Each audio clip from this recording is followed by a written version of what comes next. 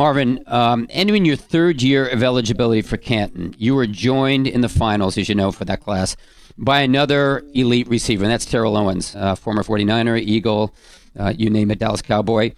Question, how concerned were you that the two of you could split the vote, much like Brown and Andre Reed and Chris Carter had in past years, but could split the vote and keep each other out? I wasn't concerned at all. I'm not concerned about, T.O. at not one bit. I was concerned about myself, so I wasn't worried about splitting the vote with anyone. And that was it. The person that was supposed to get in got in, and that was me. If he didn't get in, that's his problem. He can complain about all the other he's been doing. That's on him. But I'm in. My jacket is gold. I don't look in the rearview mirror for nobody, so he can get his ass in whenever he gets in. If he gets in. If he doesn't get in, it's too bad.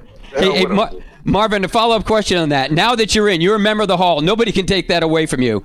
Should Terrell Owens be in the Hall? I'm not worried about nobody in my rearview mirror. I'm only worried about the gold jacket. And I have a gold jacket. I'm not worried about gold jackets behind me.